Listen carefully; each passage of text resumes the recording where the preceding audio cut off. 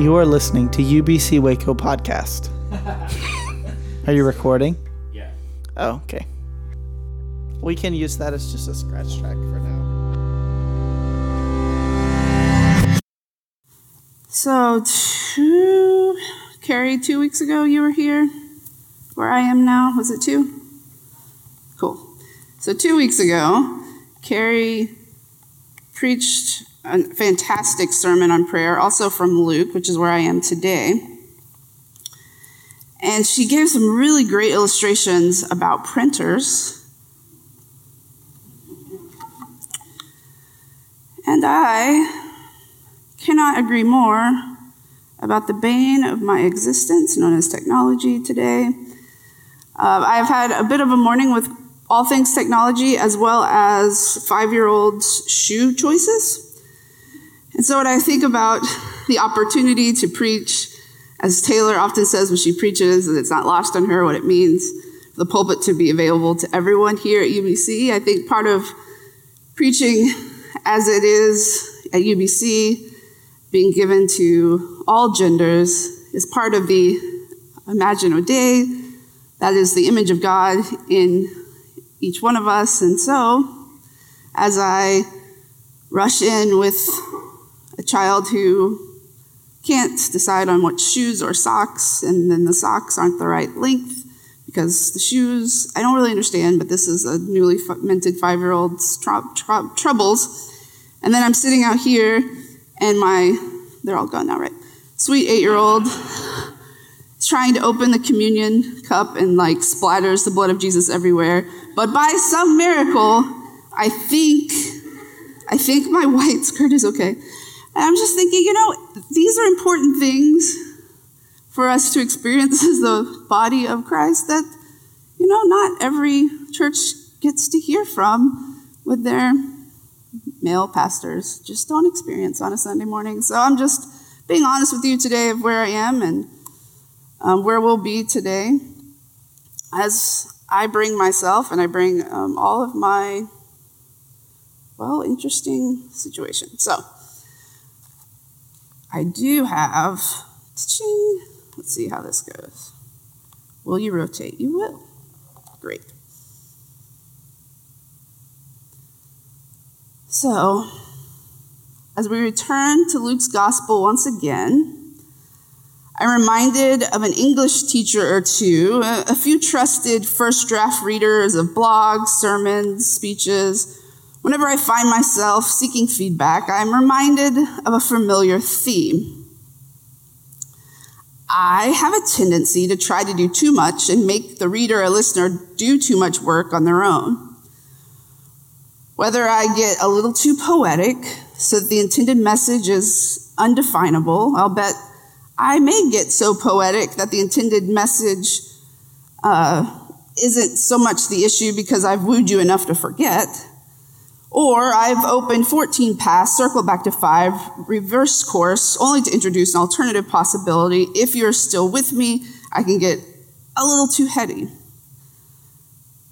I can be one to take too many creative liberties or just flat out get lost myself. Maybe like you've lost me now. Is Megan Glover here today? I always take these risks and then people aren't here. Well, Megan Glover is part of our congregation, and she used to be my graduate assistant at Baylor.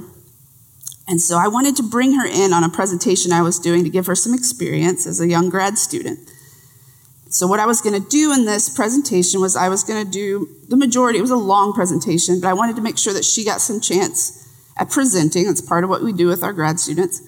And so I was going to give her a section. And so I brought her in, and I was explaining all the things that I was going to do and then where she would come in.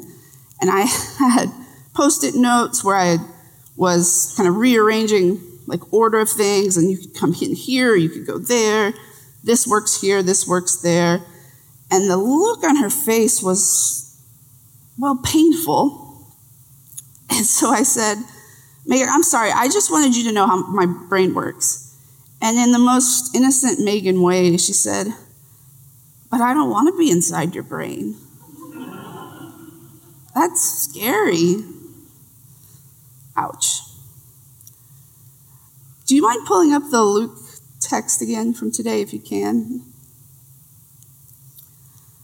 I don't know if we were to pass around critiques on clarity, if the blame would be 2 parts Jesus, 1 part Luke, or vice versa. But what in the world with our passage today?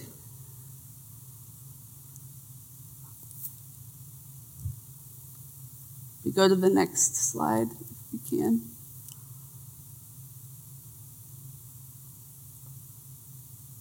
I mean, what?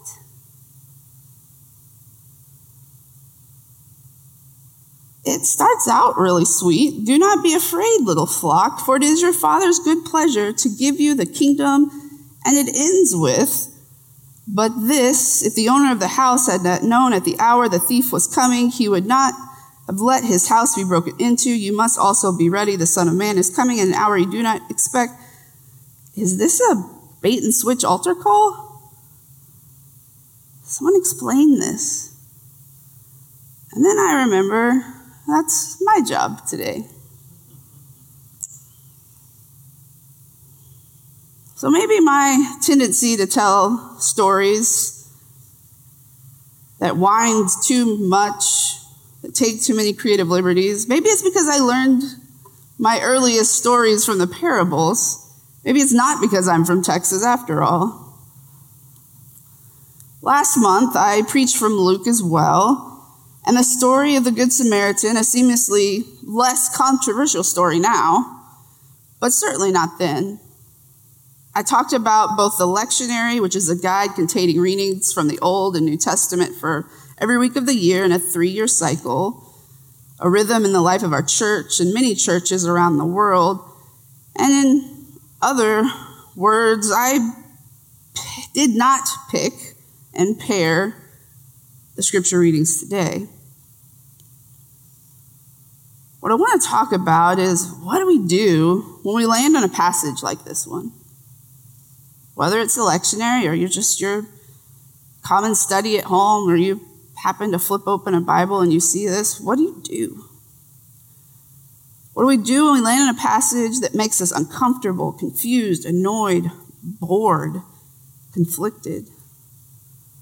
For instance, how do we approach a text that centers the relationship between the enslaved people with their master? Is it even relevant today? Should we skip over these passages when we feel that flash of embarrassment that they even exist in our sacred text? I almost did. One of the best ways to begin when we read a passage is to read and see what we notice, trying not to look immediately for a meaning or a lesson. I confess I read and I read and I read some more. I thought about preaching from the Psalm or even the passage from Hebrews, but even I'm not that confident. What I have learned from years of preaching is usually the passage you want to preach the least is the one you should preach the most. So here we are.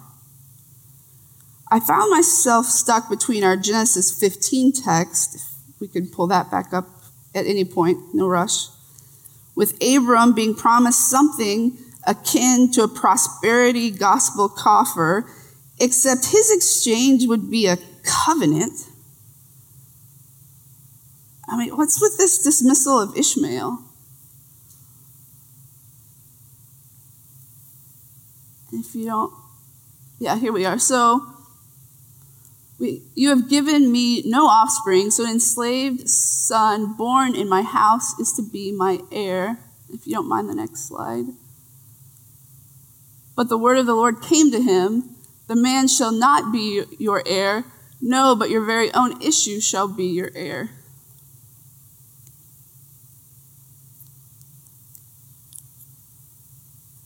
I mean, Ishmael has a name. We know from other places in Genesis he has a name, and it's not despised by God at all, nor his mother Hagar, who is seen by God. And then for the grand finale of utter frustration, are we supposed to be grateful in our verse here in Luke for a master that feeds the people he's enslaved, or do we take note to be eager as those ready at a moment's notice because they waited all night for their master while he indulged and they did not? And all week long as I read, the thing that kept coming in my mind is, why the enslaved? Why the enslaved? Why the enslaved? What is the reason that we have these two readings that seem to just so flippantly take a note of the enslaved?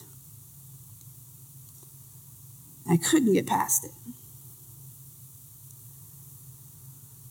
Last month, I also talked about Jesus as a wisdom teacher and what that means for how I approach the parables in particular.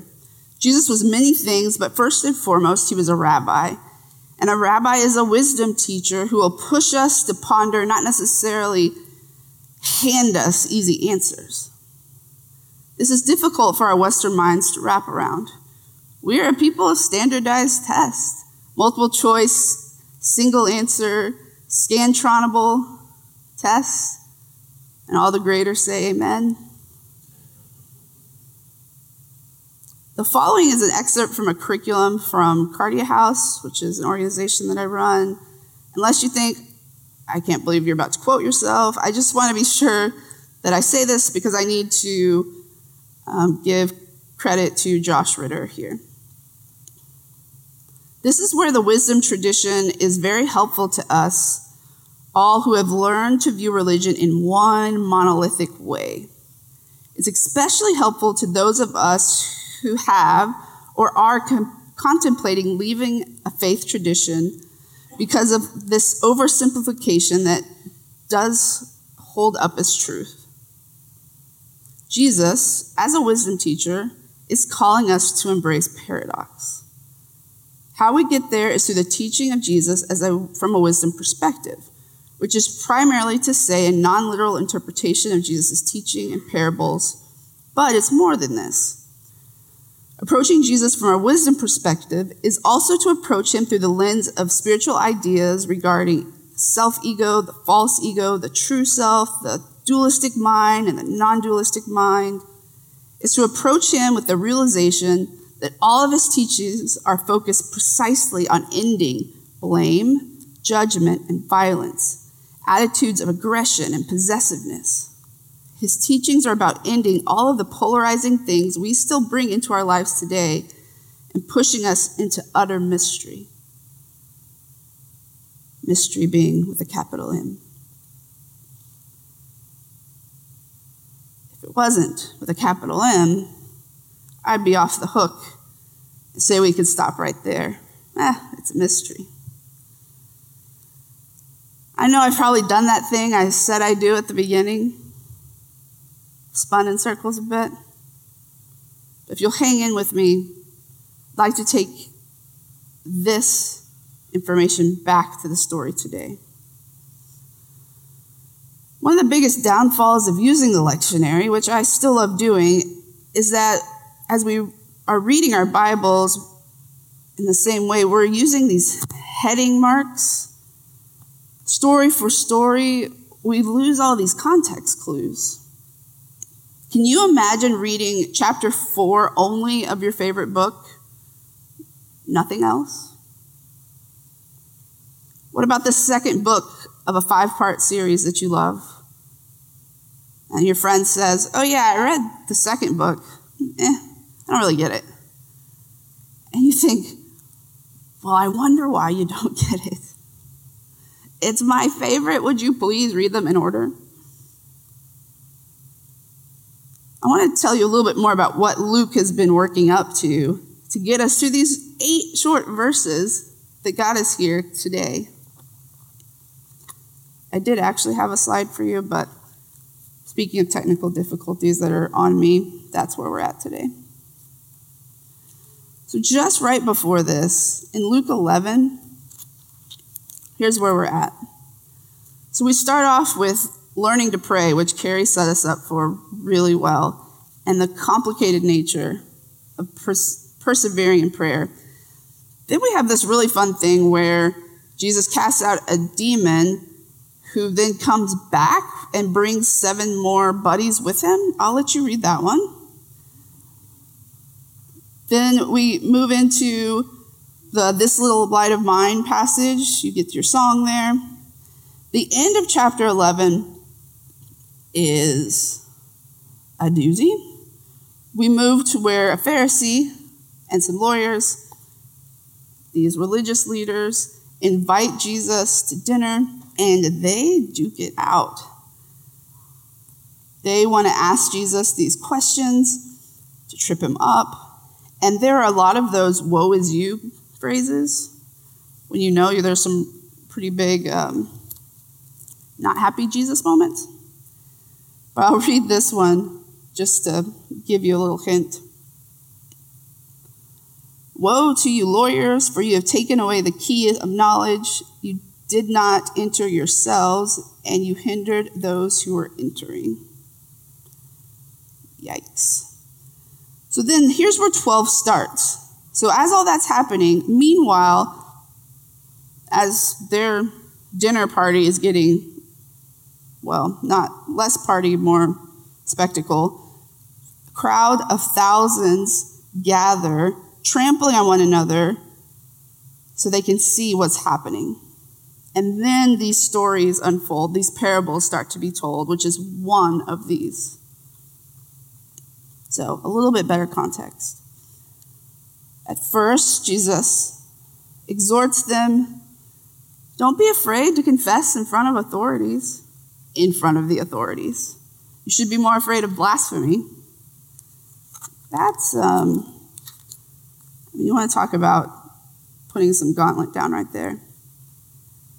Then someone in the crowd baits him again and says, hey, teacher, tell my brother to divide the family inheritance with me. In front of thousands, the height of the crowds. And instead, Jesus tells the story of the rich fool. If you remember this story, it's a man who has the grain and he keeps building larger stores of grain, and then he gets taken away. And he says, why are you storing up treasures here instead of treasures in heaven? You should be rich towards God. And then we move into a passage you've probably read completely separately as well about don't worry about where your clothes come from or your food. Ye of little faith, consider the birds. I read one translation that said consider the ravens, and then I started thinking about consider the grackles. And I definitely don't worry about the grackles. I think they're doing just fine. So that made it feel a little bit differently, which is why when we start with verse 32, and he says, don't be afraid, little flock. Aha. Now we see why we're calling them a little flock. And he moves in, and he talks about being watchful, because he's already talked about with the rich fool dying before he could do anything with the things he had stored up, about these birds and lilies having just what they need for the day. He says, little flock, don't be afraid, for your Father's good pleasure is to give you the kingdom. Sell your possessions and give alms. Make your purses for yourselves that don't wear out, an unfailing treasure in heaven where no thief comes near you and no moth destroys. For where your treasure is, there your heart will be also. Be dressed for action and have your lamps lit. And here is where I think we get lost again, because Luke, I think, absolutely believes that the time of Jesus' return, our less contemporary readers would read this and say, well, Jesus is coming tomorrow, as Luke was writing to his Gentile audience. He's putting in all of this work as if to say this story matters the most because we have to be ready. And then we're looking and saying, well, we're still here.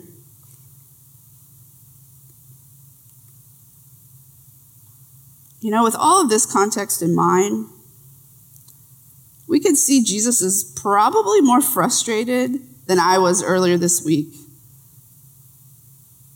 Is anyone listening or watching at all? Jesus, throughout, before where I read, continues to heal the sick, cast out demons. The Pharisees want to talk about Sabbath practices and tithing. He tells the people who keep worrying about their possessions he's got it covered because they aren't the ones that are rich in God with what he wants them, which is what he wants them to think about.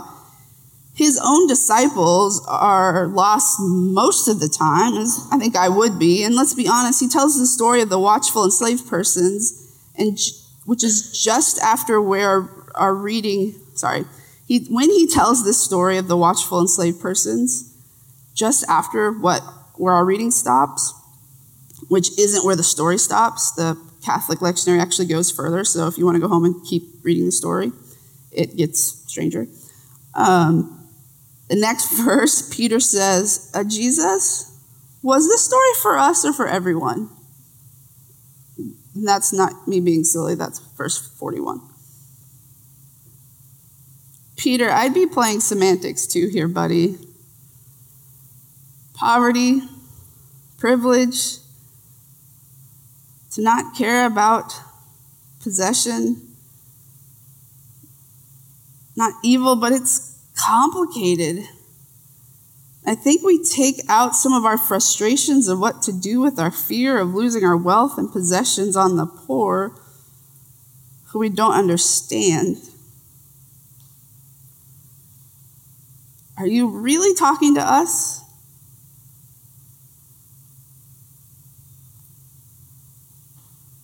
How many of you know what fourth wall is in acting? How many of you have seen Deadpool? I'm still missing some. Well, a few more of you got there. It's when a character talks to the audience as if they're right there, which you really aren't normally supposed to do. It's as if they are part of the story. Luke actually does this some through Jesus, where Jesus seems to have this omnipotent way of knowing what people are thinking and saying, this internal monologue thing going. And I admit that I've done a little bit of that too in this preaching. It's where the character takes the audience places where they typically wouldn't get to go. And I've been taking you through this process of excavating a text, walking you through questions and complications and hopes you have picked up some tools for yourself, and also to communicate the importance of approaching Scripture with both reverence and curiosity. I wanted that to be a communal experience this morning, but it's also my responsibility to leave you with something more to chew on. When I take the entirety of where we've worked through today, I am struck by the conversation, the comparison between rich and poor. When we look at Luke's gospel as a whole, it's often called the gospel for the poor or social justice gospel. And it's easy to see why from the framing of the beginning in Luke 2.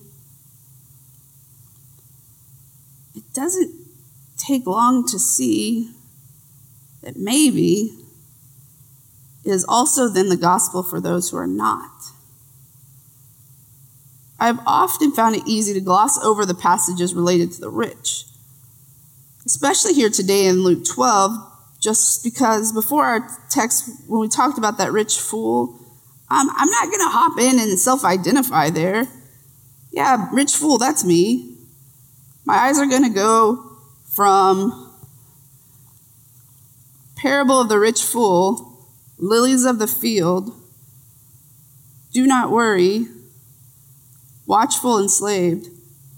Which one am I going to pick? I think we all run to the do not worry and the lilies. Better yet, we're Googling anyway, and so we just go to the passage that we like.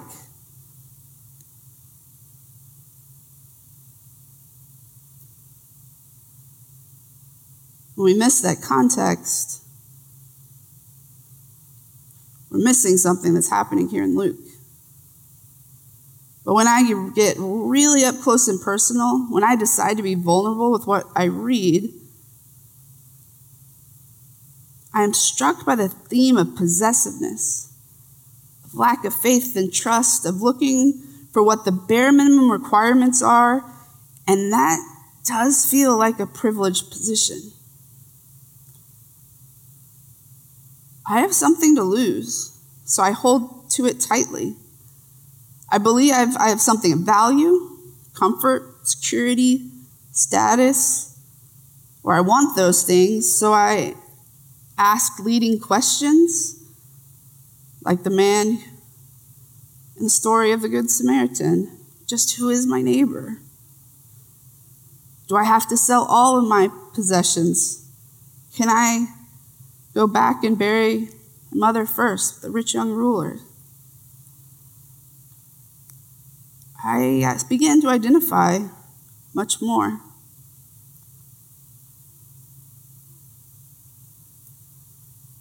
And then there's the Pharisees, who were deeply persecuted and now have power and status and see a way to protect the faith they love from the perils of the world that almost destroyed them, and they want a way to keep it.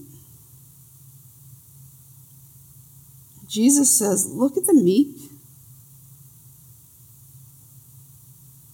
Look at the poor in spirit, for theirs is the kingdom of heaven.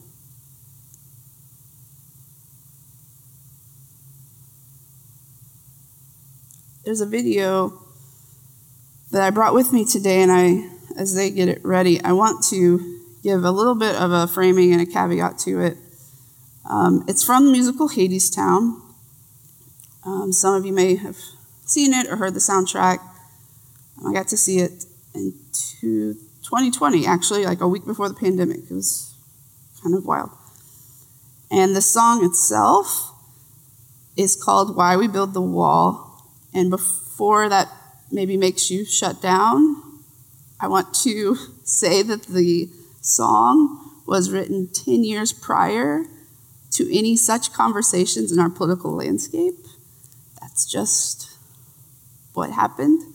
And the themes may feel striking at times, but if you can kind of put that political conversation aside and listen lyrically instead, we'll get somewhere different with it.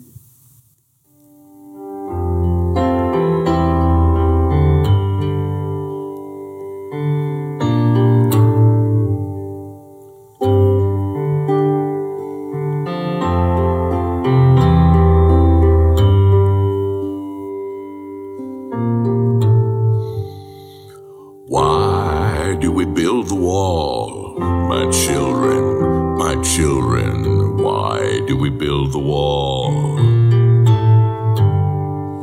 Why do we build the wall? We build the wall to keep us free. That's why we build the wall. We build the wall to keep us free.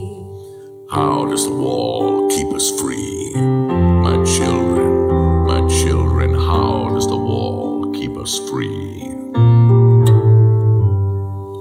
How does the wall keep us free? The wall keeps out the enemy, and we build the wall to keep us free. That's why we build the wall. We build the wall to keep us free.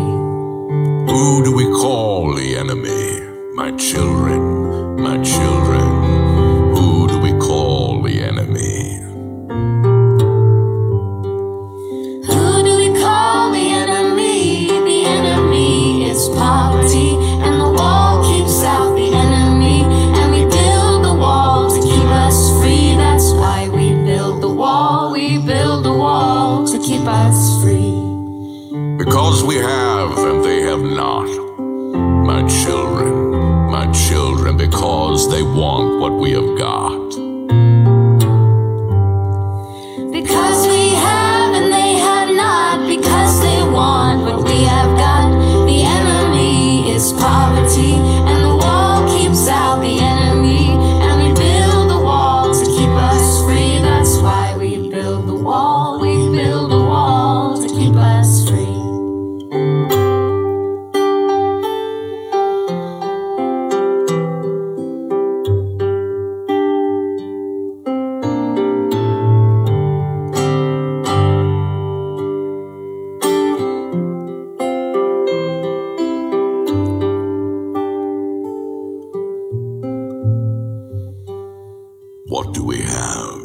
should want. My children, what do we have that they should want? What do we have that they should want? We have a wall to work upon. We have work and they have none. And our work is never done. My children, and the war is never won. The enemy is poverty, and the wall keeps out the enemy. And we build the wall to keep us free. That's why we build the wall. We build the wall to keep us free. We build the wall to keep us free. The musical Hadestown. Above ground, Orpheus is writing this beautiful song. But below ground, as people get weary of the changing or lack thereof of seasons, they go to Hades for help. And that help is promise of purpose and work and security. And so they go down to Hades, and they always have work, and they always are busy, and they always have purpose, but they forget who they are, they forget their names, and they can't figure out how to get out. And the question becomes, who's suffering? Who is rich and who is poor? Those who are above ground that have to want for food and wonder about if winter will come too soon, if spring will come again, or those below who have all their needs met, but all they can do is work and work and work on a wall that never gets built. And I wonder, when I read Luke 2:12, and Jesus talks about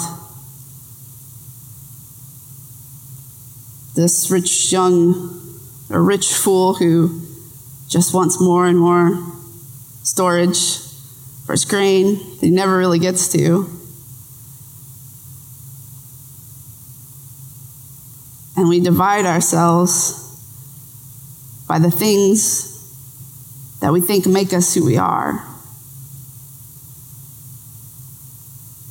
And the things that we think will get us to where we want to go. And Jesus is saying, in my upside down kingdom,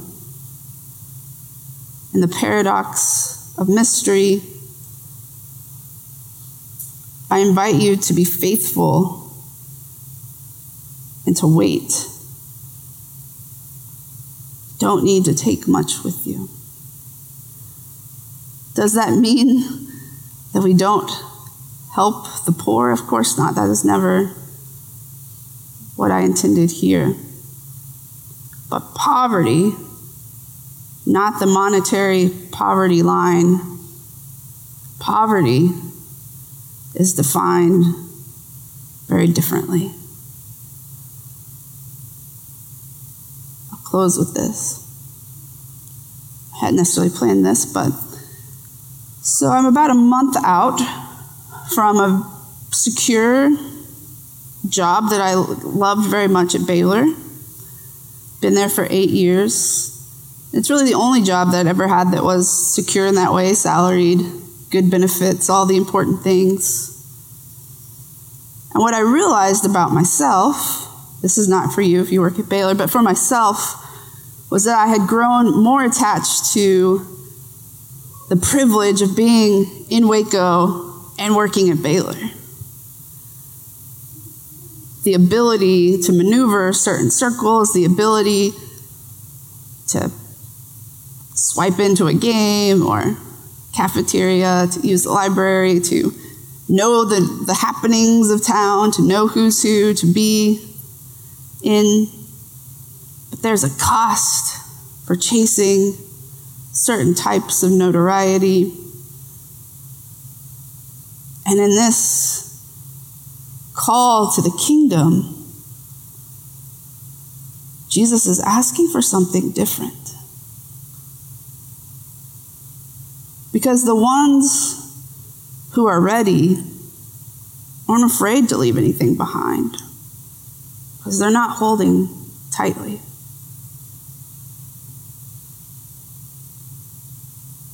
Because they have not been so lured by possessiveness and judgment of what it means to have not.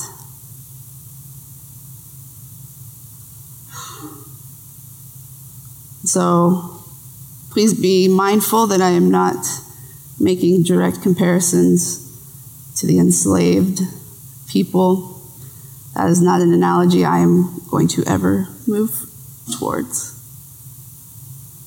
But for his day and age, that's the analogy that he made.